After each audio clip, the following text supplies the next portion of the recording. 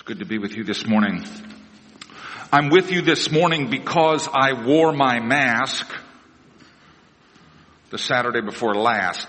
So a week ago Saturday, I was with a group of guys and we were having dinner together, and it turned out later that one of these guys was infected with the COVID, which was very scary.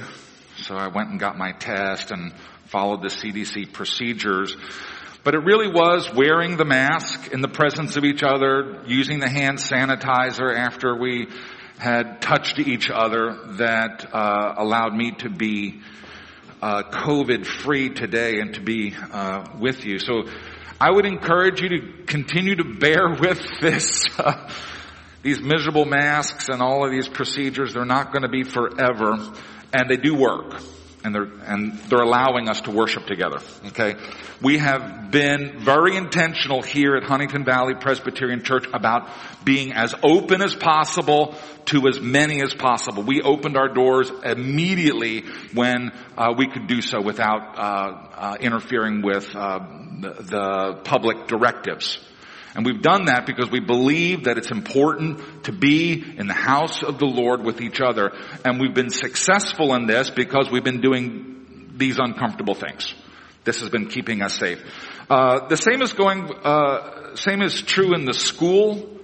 And in many ways, the church learned from the school in terms of procedure. The school's been very zealous about following all of the rules. And so even when there has been an exposure, there hasn't been a transmission. And so that's what we're after. The disease is around, people are picking it up, whatever. But what we don't want to happen is for that to be transmitted here amongst us. And so far, so good. I don't want to start bragging, but so far, so good. All right. That's my COVID story, and I'm sticking with it. Our second reading this morning is the beginning of a long chunk that is going to tell the story of the second missionary journey of the Apostle Paul. Just to remind you of where we've been, in chapter 13 and chapter 14, we had the first missionary journey of the Apostle Paul, probably, 46, 47 AD. Paul and Barnabas are living in Antioch, and the church at Antioch sends them out. It's the first time in the history of the church that the church has supported and sent out missionaries to spread the gospel into a new area. The church had been spreading before that, but it had been spreading organically with people moving from city to city and bringing the story of Jesus along with them. In Antioch, Paul is still known as Saul, and so it's actually Barnabas and Saul who take the journey. And the first leg of the journey is into Cyprus, which is a very large island in the Mediterranean Sea. But something happens there in Cyprus where Saul becomes Paul and emerges as the lead. And so after that time, it's always Paul and Barnabas rather than Barnabas and Saul. They spend time together there on the island of Cyprus. With them is a fellow by the name of John Mark, who's a cousin of Barnabas. They travel there for a while. They return to the mainland, to Turkey. John Mark wants to go home. We don't know why. Scripture doesn't say why. And then Paul and Barnabas continue their missionary journey in Turkey. Okay. Many churches are planted in Turkey. Okay, this is the beginning of the expansion of the church into the pagan world. The church had grown up really for the first 10 years amongst Jews living in Palestine. Okay. And as the church encounters non-biblical cultures, it also encounters non-biblical ethics and non-biblical practices. And the church is faced with the question of what does it mean to be a Christian in this new culture? I mean, you understand that the gospel can be translated into any culture. We're used to seeing the gospel a certain way in our culture, but you can take the gospel and move it to Papua New Guinea, and the gospel's the gospel there too. The gospel critiques every culture that it's in. There are things about Western American culture that the gospel critiques, that the gospel says are wrong, that are false. Same is true in the culture in Papua New Guinea. Wherever the gospel goes, it critiques the local culture because the gospel alone is universally and at all times true. And so in spreading the gospel to this new part of the world, there is this first time encounter between the biblical religion, the gospel, and the religions and the worldviews of the secular world. One of the consequences of this is the Council of Jerusalem. There are times in the history of the church when the leaders of the church get together to discuss contested matters of those times. And in every time there are contested matters. In the first century, the question was, do pagan Gentile converts to Christianity need to be circumcised? Everyone else in the church up to that time had been circumcised, okay? Because they were all just a bunch of Jews who had already been circumcised, and then they became followers of Jesus Christ. But what about followers of Jesus Christ who hadn't been circumcised? Circumcision was a sign of the covenant. It was a sign of belonging to the family of Abraham. We as Christians are grafted into that family. And so maybe it looks like we as Christians also should be circumcised. That we should also follow the law of Moses. And so the church in Jerusalem considers the matter. Paul and Barnabas come down from Antioch. They go to Jerusalem. They confer with all of the apostles, also with the elders. And apparently the whole congregation was there. I don't know, a couple thousand people. There probably was discussion over the course of a number of days, perhaps weeks, about how to handle this new situation in the church. And we have the ruling of the Council of Jerusalem. The ruling in our reading this morning will be called dogmata, where we get the word in English dogma. So the dogma of the church is established by the apostles in this council. And one of the dogmas of the church is that people who practice homosexuality, people who are habitual fornicators, people who are adulterers, are simply outside of the church. They're not part of the church. Okay? And so there is a sexual ethic boundary to the church. To be part of the church is to observe a biblical sexual ethic. The biblical sexual ethic is actually very simple. Sex is permissible and desirable in the context of marriage between one man and one woman.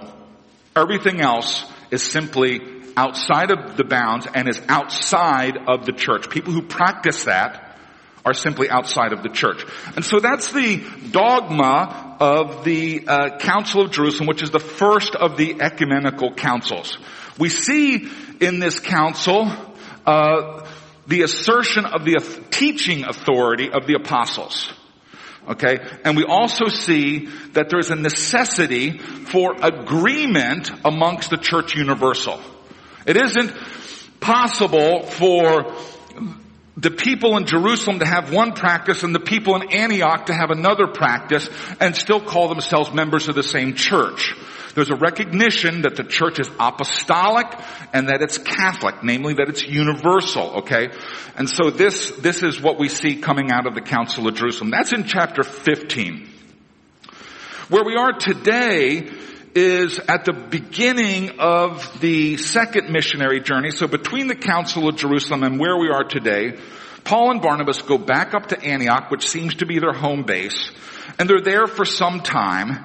And then around the year 49, we get to where we are. And so allow me to read now, beginning at verse 36 in chapter 15. After some days, Paul said to Barnabas, "Let us return and visit the brothers and sisters in every city where we proclaim the word of the Lord, and see how they are." Now Barnabas wanted to take with them John called Mark, but Paul thought it best not to take with them one who had withdrawn from them in Pamphylia and had not gone with them to the work. And there arose a sharp disagreement, so that they separated from each other. Barnabas took Mark with him and sailed away to Cyprus. But Paul chose Silas and departed, having been commended by the brothers to the grace of the Lord. And he went through Syria, Cilicia, strengthening the churches. Let me just stop there for right now. So the story is that John Mark is a cousin of Barnabas. He had joined Paul and Barnabas in the first part of the first missionary journey, the time that they had spent in Cyprus together. After they leave Cyprus, they take a boat and they go back to the coastline of the mainland. They go back to Turkey, to Pamphylia. And at that point, Mark leaves the crew. The scripture doesn't say why, but he's from Jerusalem. He goes back to Jerusalem. Now, obviously, this is an issue for Paul because it comes up later that when Barnabas suggests that John Mark join them again, Paul is not having any of this. Some kind of abandonment of the work of the church. John Mark is in the work of the church. He's been called to this missionary journey, and he bails out before the journey's over. Maybe it was too hard for him. Maybe he had a girlfriend back in Jerusalem that he missed. Whatever the point is that John Mark does not demonstrate a steady character in the work that he's been called to. And Paul refuses to partner with him again because of this. There is a strong disagreement, a sharp disagreement over this issue, so much so that Paul and Barnabas have to go in different directions. Now, I think the essential teaching point to recognize in this chunk that we've read is that regarding the teaching of the church, the dogma of the church, regarding what it is that the apostles have agreed to in the Council of Jerusalem, that everybody has to agree. There can not be any disagreement on that. There is no latitude of belief. You can't say, well, I disagree with what the apostles say, but I'm still a Christian. If you disagree with what the apostles say, you've simply said, I am outside of the church. Okay? So there is an agreement inside of the church on the essentials of the Christian faith. If you look on the back of your bulletin, you're going to see 7 statements that are identified by our denomination as the essentials. All right. Now, throughout the church history, the church has attempted to give these essentials. The Apostles' Creed is one of those, very early attempt to say, what is it that we believe as Christians?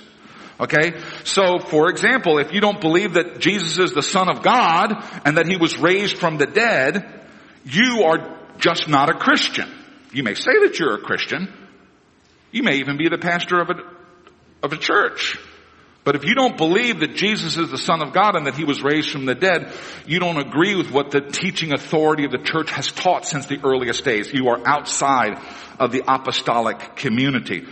So there has to be agreement on the essentials of the faith, but on the non-essentials,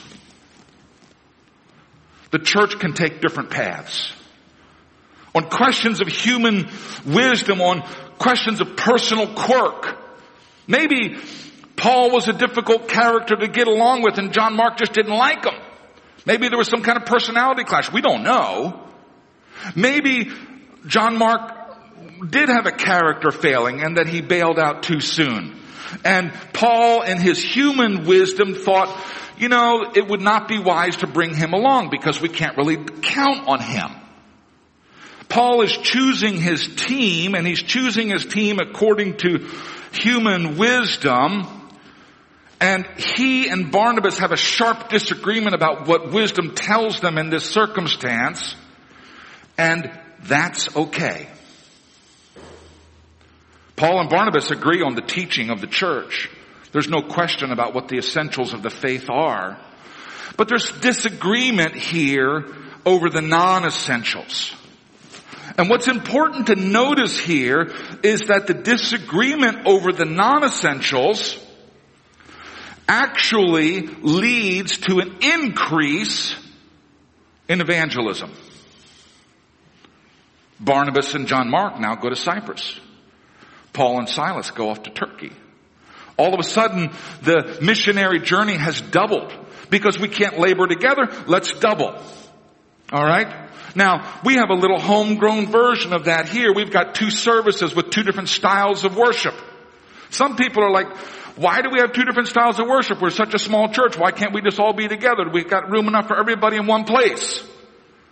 Well, the reality is that historically in this church there have been sharp disagreements over questions of style. Okay, style of music, style of preaching, style of liturgy. And here's what I want you to see.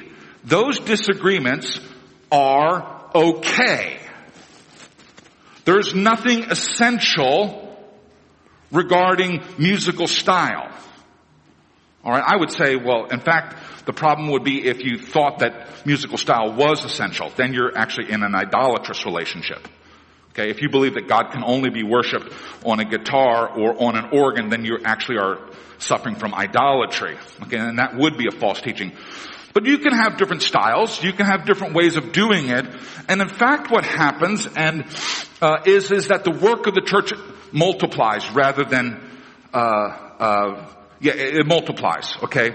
So we can permit a diversity of opinions on things that are non-essential while maintaining a unity of opinions regarding the things that are essential.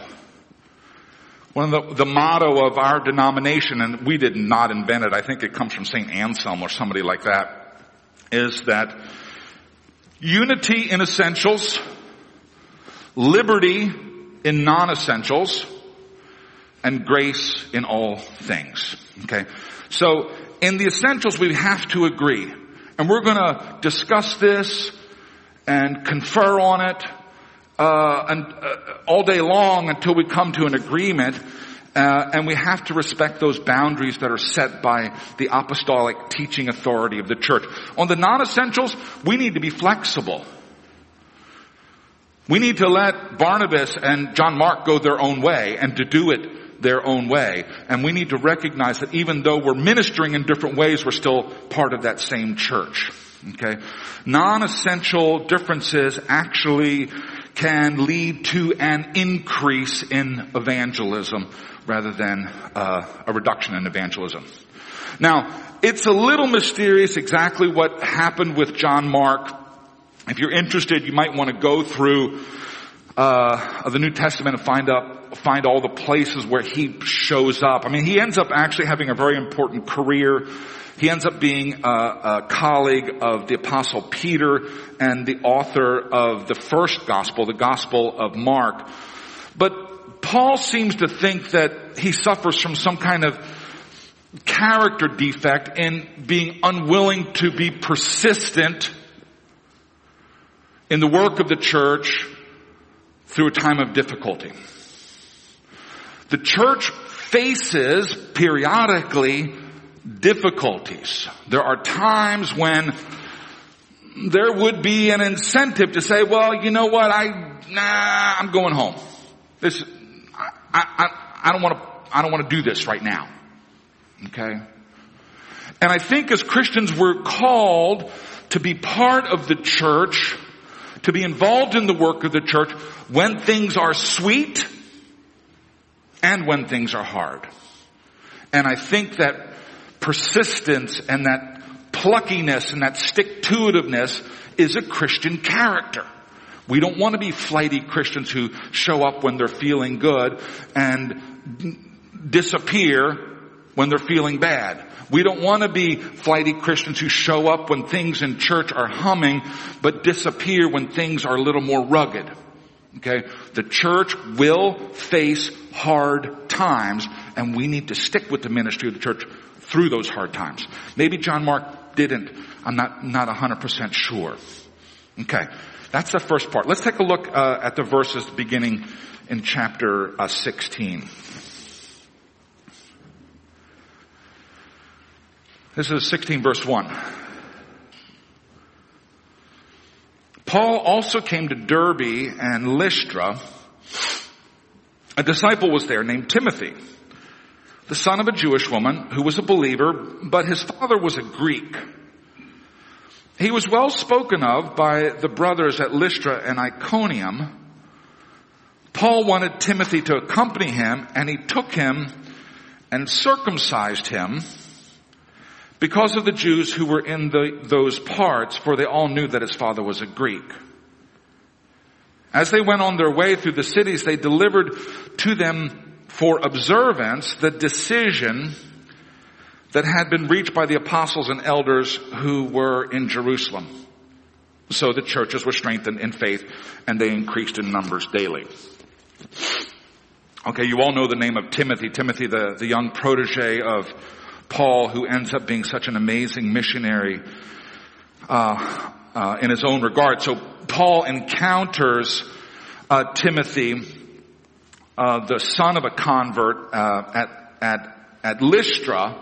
Now Paul had been through Lystra earlier. Probably Timothy's mother and Timothy were converted by Paul during the first missionary journey. Now we've actually started the second missionary journey, and in the second missionary journey, Paul is retracing his route, and in retracing his route, he comes to Lystra, and there he meets Timothy, who is well regarded by the other people in the church, and Paul considers bringing him along as a companion in his journey. Okay, he's going to be going on. He's going to be traveling for a couple of years.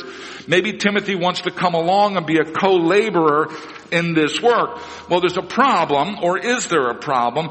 He is the son of a Jewish mother, but he's not circumcised. He's a follower of Christ. Well, what do we do with him? Well, this takes us back to the end of the first missionary journey and the Council of Jerusalem. The decision of the Council of Jerusalem was, you don't have to circumcise these converted pagans. Leave them be. Make sure that they observe biblical sexual ethics, but don't make them be circumcised. That's the teaching of the church. That's the decision of the apostles. That's the dogmata, to use the Greek word, and that's the word that shows up there in verse 4. So why does Paul have this boy, this young man, circumcised? First of all, think about that as an impediment to joining the church. On Easter, we're going to have at least one baptism here, people joining the church. If you've not been baptized and you want to join a Christian church, you have to be baptized. That's a sign of our entering the church. What if you had to be circumcised? How many of us would sign up? And yet Timothy submits to this. Why does Paul have Timothy circumcised? Now, before I answer that question, let me direct your attention to verse 4. If you take a look, it's there in your bulletins for you. You can take a look at it. So Paul has Timothy circumcised. And then in verse 4, we read, and they went on their way through the cities. Okay, they're traveling in Turkey. They delivered to them for observance the decisions that had been reached by the apostles and the elders who were in Jerusalem. Well, those decisions include the decision that Gentiles don't have to be circumcised. So in one verse, Scripture tells us that Paul had Timothy, Gentile, circumcised, and in the next verse, it says that Paul and this newly circumcised Gentile are preaching to people in the cities, oh, you don't have to be circumcised. It seems like there's some kind of conflict going on here. Two things I want to note first is that the term observance means habitual practice. A habitual practice. Now, when we were talking about the Council of Jerusalem, one of the things that I wanted to make sure that we understood very clearly is that the church is defining its boundaries in terms of habitual practice. It is the case that all Christians sin. Okay? Just because we come to faith in Jesus Christ doesn't mean that our sin stops. But our relationship to sin has changed. Before our conversion, we celebrated our sin. We marched in parades about our sin. After we've been converted, now we're struggling with our sin. Now we're asking for deliverance from our sin. Now we are in a daily battle with sin, and we still sin sometimes. Our relationship to sin before our conversion is a habitual relationship, and our relationship to sin after our conversion is one of warfare and conflict. This habitualness has to do with this word observance here. They delivered to them for observance, for habitual obedience, we might call it. The dogmata, the decisions that have been reached by the apostles. To be a follower of Jesus Christ is not merely a matter of believing certain facts about Jesus. I think it's good that you believe that Jesus is the Son of God and that He was raised from the dead. But we also know that Satan believes that too. Okay? So our salvation is not merely a matter of the things that we believe. It's belief that also results in a practice. This habitual practice, this observance. Okay? So Paul is preaching, obviously he's preaching the gospel, which is the path of salvation, but he's also teaching them that to be part of the family of God means an observance of what it is that the apostles taught. Part of that involves a kind of a moral law as well. So back to the conflict. Paul has Timothy circumcised, even though the Council of Jerusalem said he doesn't have to be circumcised. And Paul immediately takes this circumcised Gentile with him on an evangelism tour where he's telling other people, oh, you don't have to be circumcised. How crazy is this? Why? Well, take a look in verse 3. Paul took him and circumcised him because, now here's the reason. The Jews who were in that place, in those places, for they all knew that his father was a Greek. He was circumcised because of the Jew in those places who all knew that Timothy was a Greek. I think what's going on here is that Paul knows that Timothy's uncircumcisedness creates an impediment to the gospel, to his ability to preach the gospel to Jews.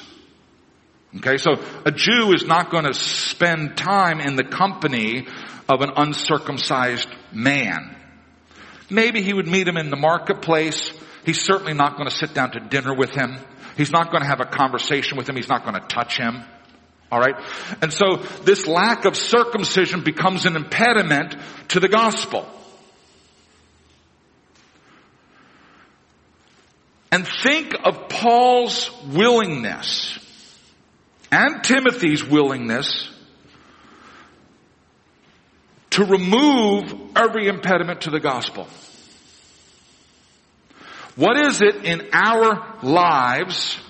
What is it in our cultural practices that stand between us and the people that we've been called to preach the gospel to?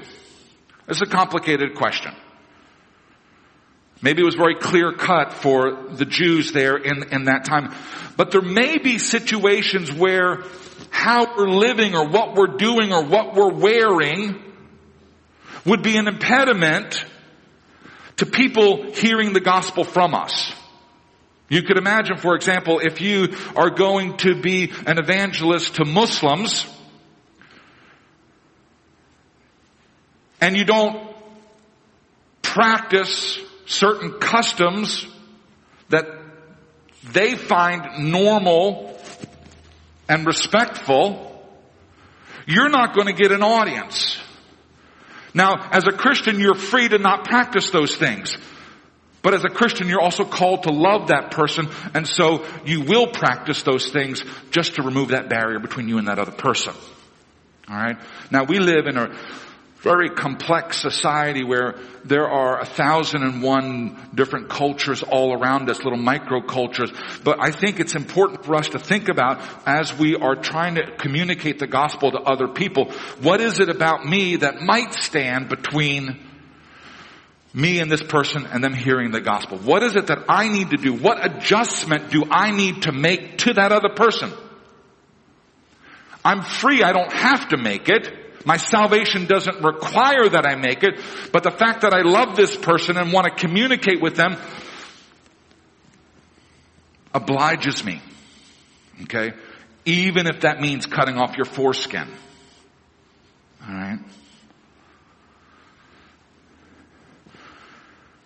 The imperative of the gospel drives us to these extremes. There are people who are on the road to hell and will perish if they don't hear and respond to the gospel of Jesus Christ. There is no salvation outside of Christ.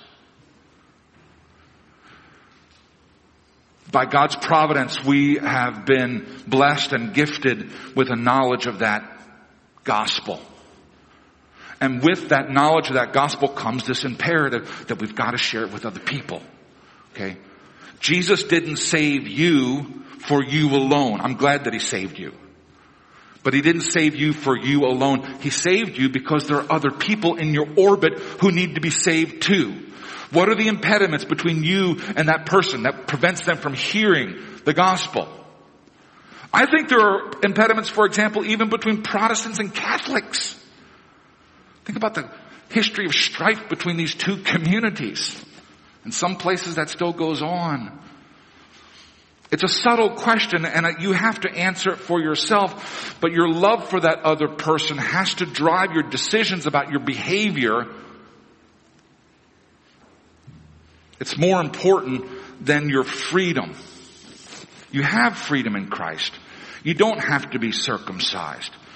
But sometimes you may need to be circumcised because the demands of love require it. Now, I just want to close this morning by talking about what the gospel is. Sometimes we forget about this.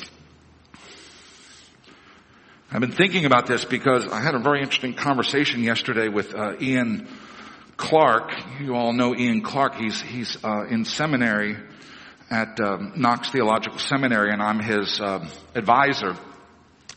And he's having to write a paper on biblical ethics and secular worldview. And it was interesting talking to Ian because Ian is a man of the church who's raised in the church and lives his life in the church and is surrounded by Christians. And in some ways, he was unfamiliar with the ways of the world and how different the way of the world is from the way of the church, and the secular view being divergent from the biblical worldview. And in the course of that conversation, it became clear to me that there are so many fundamental assumptions that people outside of the church have that have to be corrected before they can come to a saving knowledge of Christ. I just want to review some of those with you right now. Maybe they seem overly familiar, but I don't think we can say them too often. Number one is, there is a God. Okay? Salvation and the church are not about a human wisdom or theory about how to live a good life. Salvation is not a human philosophy. Christianity is not a human philosophy. There is a God who is not us. He was before the world was, and then He created the world. Number one, there is a God. Number two, everything that you see was made by that God who you don't see. And He made you. And God had a plan and a design for all of creation. And He has a plan and a design for you. God also is a moral God. He has a law. He believes that some behaviors are good and some behaviors are evil. And He reveals that to us. Sometimes He reveals it to our hearts. Okay, people who don't have the privilege of being raised with the law of God sometimes still know what right and wrong are.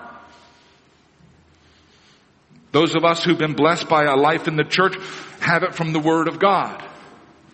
That's not a human invention. That's the law of God. Ethics and morality are not based on human invention. Obviously, humans have other ideas about what is ethical and what is good, but God has His own standard. And every person has an immortal, eternal soul. At the end of this life, we will immediately stand in the presence of Jesus Christ, who is the author not only of the law, but of our salvation. And in that encounter, we will have to give an account of our life. We will be judged. We'll be judged fairly. We'll be judged according to God's law, not according to whatever law that we invented or voted for. We'll be judged according to God's law. And the only hope for salvation in that situation is by pleading the mercy of Christ. The problem is that all have sinned and fall short of the glory of God. No one lives a good enough life to meet God's standard. So all of us have been born on the highway to hell. God has offered an off-ramp to a different path, the path of salvation. He's got a little sign saying, this is the way, go this way, exit here, get on this other path. It's narrower. Not everyone's going to find it. But it's offered, and it's offered freely. When we get on that path by faith in Jesus Christ, the righteousness of Christ becomes our righteousness. And then we are judged based on Christ's life, not my life. If I'm judged based upon my life, whoop, I'm doomed. God in all His fairness would condemn me forever. But by being united to Christ in faith, I receive the righteousness of Christ freely given, and that becomes my record, and I'm judged based on that. I only stand in the confidence of the gospel because of what Christ has done for me, not because I'm a good person. Those of you who know me know that's the case. All right? And I can be confident in life and in death because I know that I've been united to Christ through faith in Jesus Christ alone. So I want to ask you if you have done that yourself.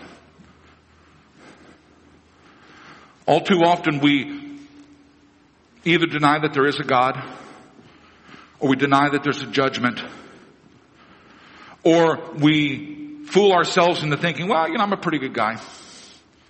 There's certainly worse people than me. And yet the witness of Scripture is uniform, that all have sinned and fall short of the glory of God. No one is going to be justified by their own actions alone. We can only be justified by faith in Jesus Christ.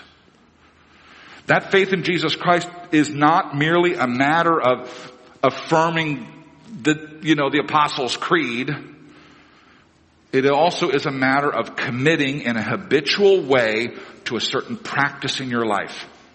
Okay? When we're converted, we turn from this life and we turn to this life. Doesn't mean that we're going to live this life perfectly, but there's a turning. I was living this way, and now I'm going to live this way. All right? Faith in Jesus Christ allows me to make that turn, and then the presence of the Holy Spirit allows me to walk in that turn. You won't do it flawlessly, but there's a different direction in your life. Have you been converted? Have you made that choice? Have you intentionally said, yeah, I was heading in the wrong way. I was heading to hell. My hope is in Jesus Christ. Let me turn it around. Okay. If you've never done that, I invite you to do it today. Okay. I invite you to do that today. So I'm just going to spend some time in prayer together. I want you in your privacy of your heart to meditate on this question.